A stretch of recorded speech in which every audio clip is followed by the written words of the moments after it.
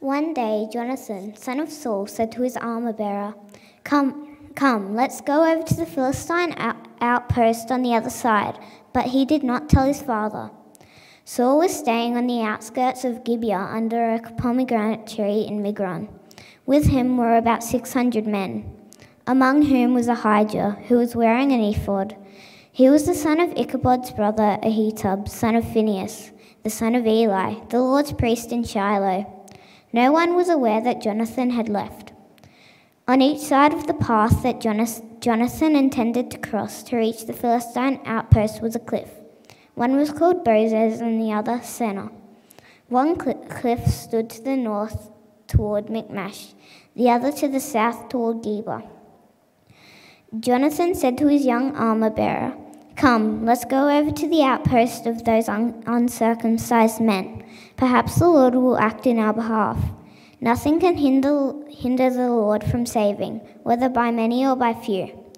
Do all that you have in mind, his armor-bearer said. Go ahead, I am with you, heart and soul. Jonathan said, Come on then, we will cross over toward them and let them see us. If they say to us, Wait there until we come to you, we will stay where we are and not go up to them. But if they say, Come up to us, we will climb up, because that will be our sign that the Lord has given them into our hands. So both of them showed themselves to the Philistine outpost. Look, said the Philistines, the Hebrews are crawling out of the holes they were hiding in. The men of the outpost shouted to Jonathan and his armor-bearer, Come up to us and we'll teach you a lesson. So Jonathan said to his armor-bearer, Climb up after me. The Lord has given them into the hand of Israel. Jonathan climbed up, using hands and feet, and his armor-bearer right behind him. The Philistines fell before Jonathan, and his armor-bearer followed and killed behind him. In the first attack, Jonathan and his armor-bearer killed some 20 men in an area of about half an acre. Then panic struck the whole army, those in the camp and field, and those in the outpost and raiding parties, and the ground shook. It was a panic sent by God. Saul's lookouts at Gibeah in Benjamin saw the army melting away in all directions. Then Saul said to the men who were with him, Muster the forces and see who has left us. When they did, it was Jonathan and his armor-bearer who were not there. Saul said to Ahijah, Bring the ark of God. At that time it was with the Israelites. While Saul was talking to the priests, the tumult in the Philistine camp increased more and more. So Paul said to the priest, Withdraw your hand. Then Saul and all his men assembled and went to the battle. They found the Philistines in total confusion, striking each other with their swords. Those Hebrews who had previously been with the Philistines and had gone up with them to their camp went over to the Israelites who were with Saul and Jonathan. When all the Israelites who had hidden in the hill country of Ephraim heard that the Philistines were on the run, they joined the battle in hot pursuit. So on that day, the Lord saved Israel, and the battle moved on beyond Beth Aven. That was well done, wasn't it? Very well done. Good job, girls. We're going to look a bit more at that second passage in 1 Samuel chapter 14. Now maybe just turn the gain down a little bit. Sam, thanks. Kids, I'm going to talk for about 20 or 25 minutes. Do you think you can listen along for that? Excellent. I think actually we've been sitting down for a while. Why doesn't everyone stand up? And kids and adults, if you like, take 10 seconds to shake as many wiggles out as you can. Ready, set, go. Go.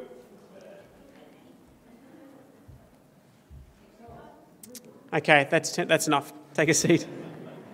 There will be a question time at the end as well. So if you have any questions that come up on the way through, make a mental note or write them down. You can ask them a bit later on. I'm going to pray.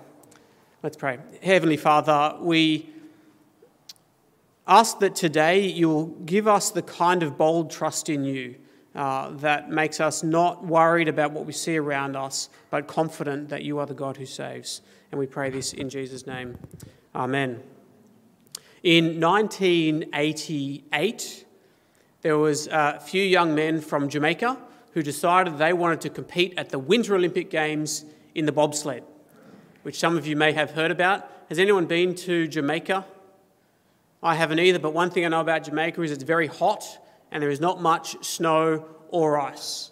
And they wanted to compete in the Winter Olympic Games in the bobsled. So the odds were very much against them.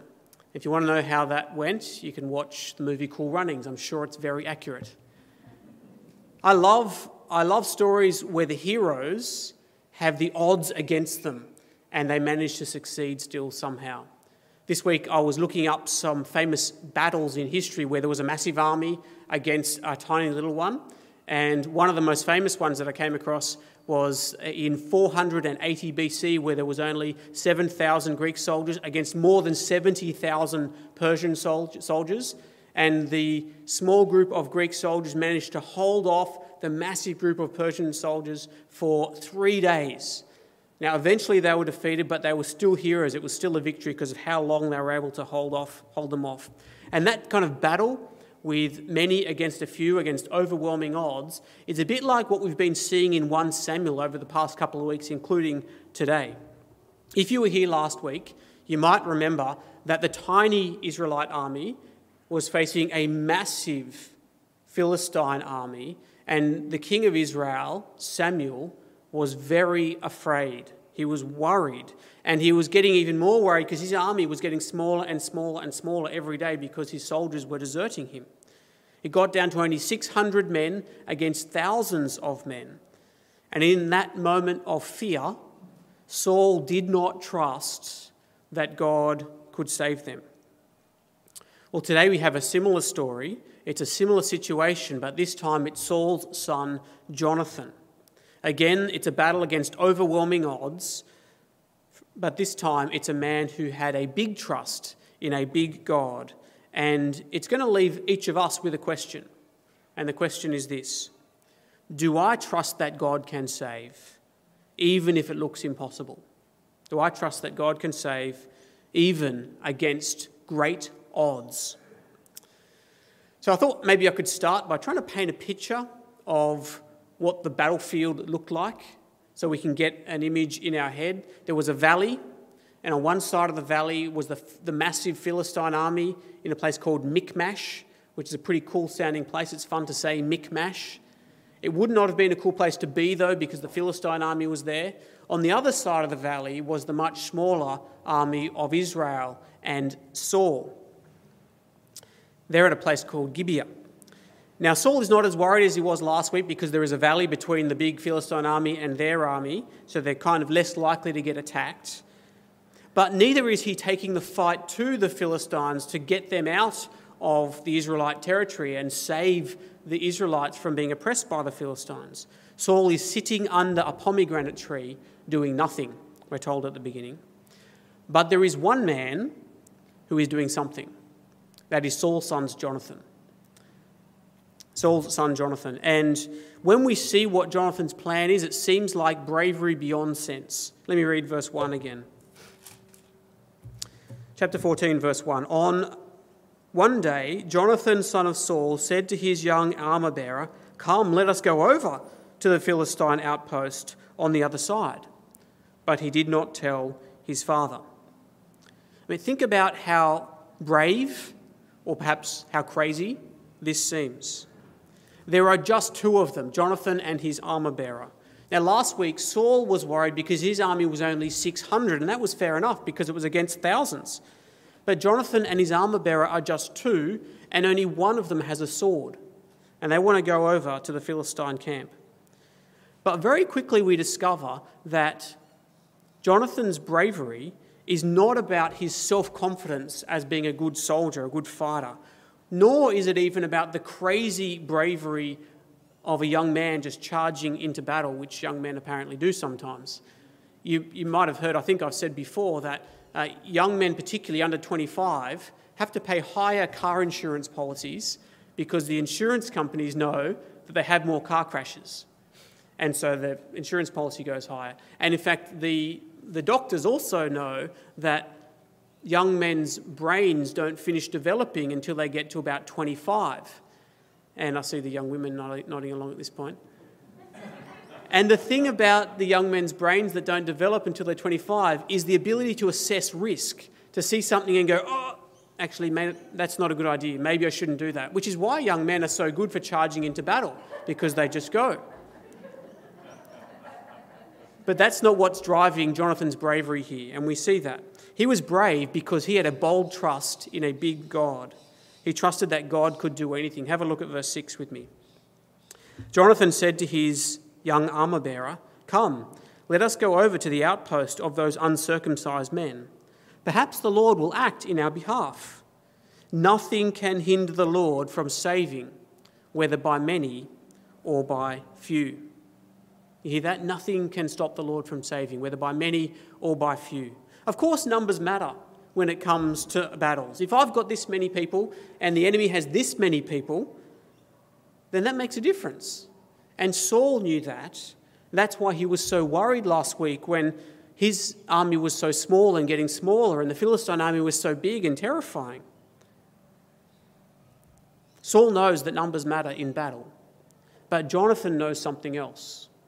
Nothing can stop the Lord from saving, whether by many or by few.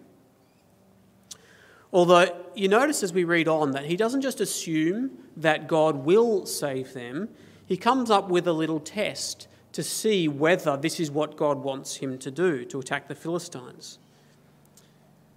Now, Jonathan's test, to see whether the Philistines call them up there, that's not given us as a model for how we should test whether God wants us to do something or not. What it is doing is showing us that Jonathan's confidence is because he trusts God and not because he trusts himself. He will only do this if he knows that this is what God wants him to do. And so it's only after he gets the green light from God that he goes up and attacks the Philistines, because he believes that God can save even by just the two of them. And Jonathan knew this. Excuse me. Jonathan knew this. Jonathan knew that God could save by just a few because God had done this before. Back in the past, when Israel's army was being led by a man named Gideon, God said to Gideon, "Your army is too big. You need to make it smaller." And he kept making it smaller and smaller and smaller because God wanted to make it absolutely clear that it was not the size of the army that was winning, it was God who was winning, no matter how many there were. So Jonathan knew that God could save with only a few. And in fact, Jonathan's father Saul, the king, knew this as well, in theory. He knew the stories as well. The difference was that Jonathan trusted that in a real-life situation when it actually matters. You see, it's one thing to believe something about God in theory. It's easy to say, yes, I believe that in theory. But the test comes when that actually lands in your own life in a practical way. That's the pointy end of trusting God. That's when it actually needs to make a difference in real life. Like when God says, this is the good thing that I want you to do, and just trust me with how it turns out, even if that's a bit scary. I had a very small example of this during the week when we were selling our trampoline because we don't have space for it in our yard anymore. And so we were selling the trampoline, and I don't know if you've sold something second-hand before, you always have the choice you've got to make about how honest you're going to be about describing what it is that you're selling. Am I going to tell the absolute truth about what it is that I'm selling and trust God with whether it actually gets sold or not? Or am I going to not lie, but maybe not tell all of the things that I need to tell? Now, that's a very small example. It's easy to do it in small ways when the cost is not that big. But what if I was trying to sell a house? That's when it becomes a bit more difficult. Or trying to get a job. Or trying to impress someone in a relationship. Or kids, when you've done something wrong and you're worried about getting into trouble. In that situation, can I trust to do the thing that God wants me to do, that is, in this case, be honest, tell the truth, and trust God with how that turns out? If I tell the truth, my house might not be worth as much as I want it to be. If I tell the truth, I might not get that job. If I tell the truth, that person might not like me as much anymore. If I tell the truth, I might get in trouble. See, the difference between Saul and Jonathan is trusting God in a real situation when it lands in your own life. That's when it makes a difference. So coming back to our passage again now, from bravery that seems beyond belief, we discover a victory that seems beyond belief. So you see, Jonathan and his armour bearer have to climb up a cliff to get to the Philistines. And when the Philistines see them, I wonder, kids, can you tell me, were they worried? Were the Philistines worried? No, the Philistines were not worried at all, because it was only 2 people. And they were from the people that they had already defeated in the past. And only one of them has a sword. And Jonathan literally has an uphill battle. You know the expression, fighting an uphill battle? That's literally what Jonathan was doing. It means you're doing something that is really hard. It's hard to fight someone who is higher than you. And Jonathan was literally climbing up a cliff with his hands and feet. And so the Philistines were not worried. They had every advantage. Can you hear the mocking and the ridicule in their voices? Look, the Hebrews are crawling out of the holes they were hiding in. And that's what it would have looked like as Jonathan climbs up the cliff with his hands and his feet. The Philistines think they're going to deal with these guys pretty easily. Come up here, they said, and we will teach you a lesson. But their mockery ends pretty quickly when Jonathan arrives. No one could have expected what happens next. 2 people against who knows how many, at least 20, but probably more, in an area the size of half a soccer field. Imagine, kids, imagine if you're playing bull rush on an area the size of half a soccer field, or football, 2 against 20. Who do you think is going to win? 2 against 20. 2 against more than 20. But the 2 in this case won. In fact, they won easily. But here's the thing. That was a difficult victory, 2 against 20, but that was just the beginning.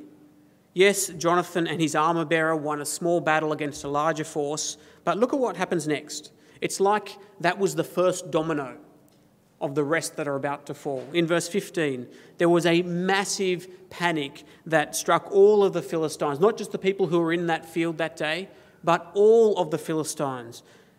In the field, in the camp, in the Philistine outposts, in the raiding parties that had been sent to attack different places in Israel. This was way beyond what you would expect from just one small battle that Jonathan had won. And so we're told at the end of verse 15, even the ground shook, and it was a panic sent by God. This is dominoes falling everywhere. The Philistines are collapsing. The army is melting away, it says. That great, terrifying beast of an army that Saul was so scared of last week now looks like a snowman on a hot day. It is melting.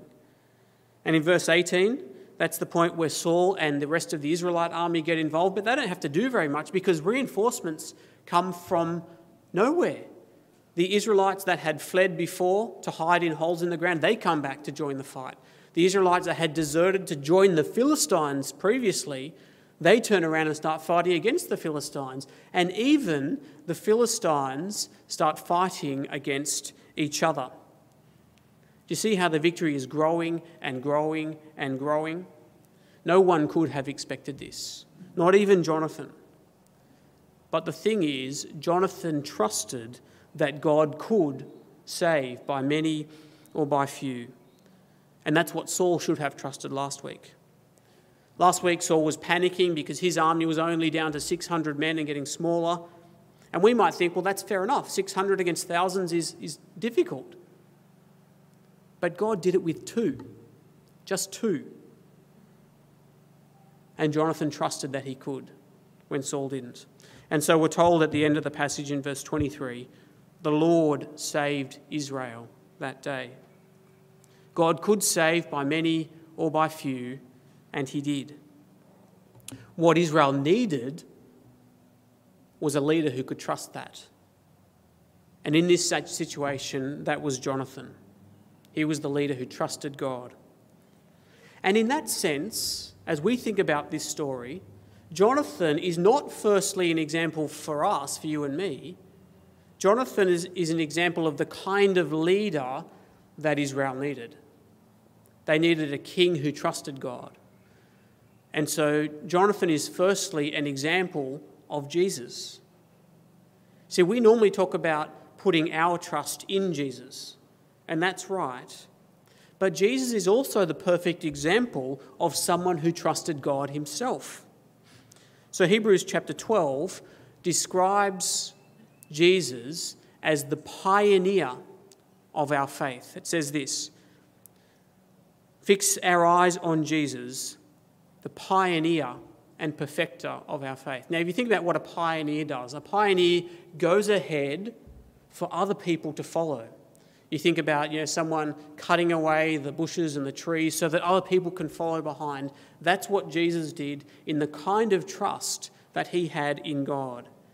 He shows what it looks like to fully trust his Father, and he says, "Follow me, follow my example." In fact, Jesus trusted God to save his very life, even to the point of death.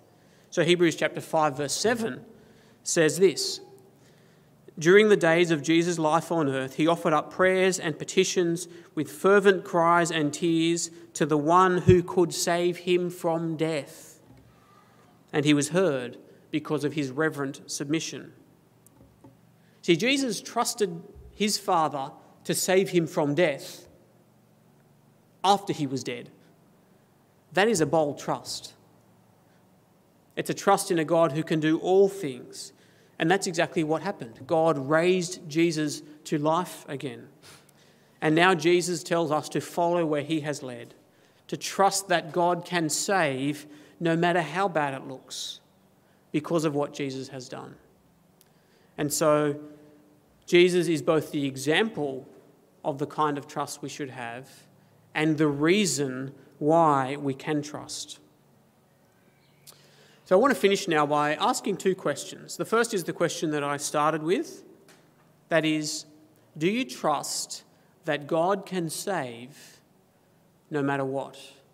No matter how bad it looks, no matter what the odds?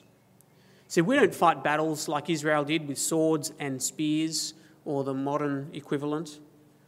We follow a king whose kingdom is not of this world. But more importantly, we follow a king who has already won the war. And so our battle is just to trust him with that. And so the question is, do we trust that Jesus has already won for us? The salvation that Jesus has won is the salvation of our souls and eternal life. And Jesus has done that no matter how much it might seem like the odds are against us in your life. And he wants us to trust him. And that means that we don't try to save ourselves with religion or with trying to impress God with good works. Last week, you might remember that Saul tried to earn God's favour by sacrifices, but he didn't trust him. That's the emptiness of false religion that seeks God's favour but doesn't actually trust God to save. We try to impress God, we make sacrifices. But Jesus says, no, we live for God and we make sacrifices because we are confident that he has already saved us, not to try to get into God's good books. That's what it means to trust that Jesus has saved. And it also means that we don't run away in fear because we don't really believe that Jesus could save me, because it's too much of an uphill battle to save me.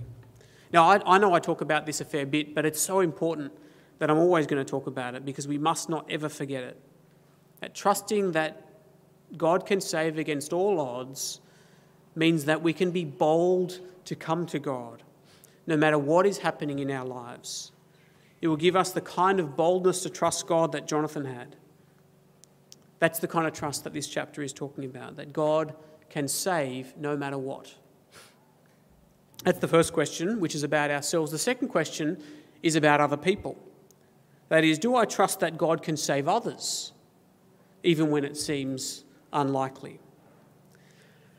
I'm sure that most of us know people who we think, I just can't imagine that those people would ever become Christians, that those people would put their trust in Jesus.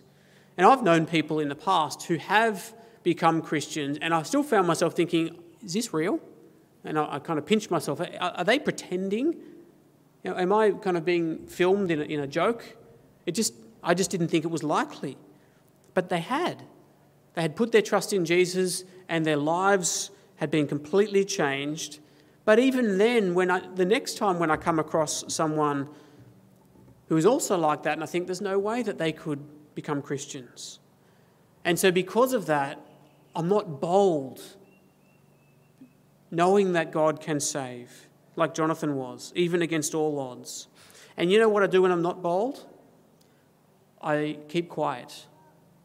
I don't speak because I'm more afraid of what they might think of me than I am confident that God could save them. So I wonder if we could take some of Jonathan's boldness this Christmas season as we speak to people about what Christmas is really about. And as we invite people to come to church with us at Christmas, the kind of boldness that knows that God can save no matter what. Imagine if we had the kind of boldness that Jonathan has in this chapter, that confidence that God could save no matter what happens, that he has the power to save us and that he has the power to change the hearts and lives of the people around us. Let's pray that we will. Heavenly Father, you know that we, even when we say that we trust you, face times when we find it difficult to actually live out that trust. And so we ask that you'll give us a great confidence in that, to know that you are the great God who can save even against all odds. And we ask that you help us to live lives increasingly that trust completely in that. In Jesus' name, amen.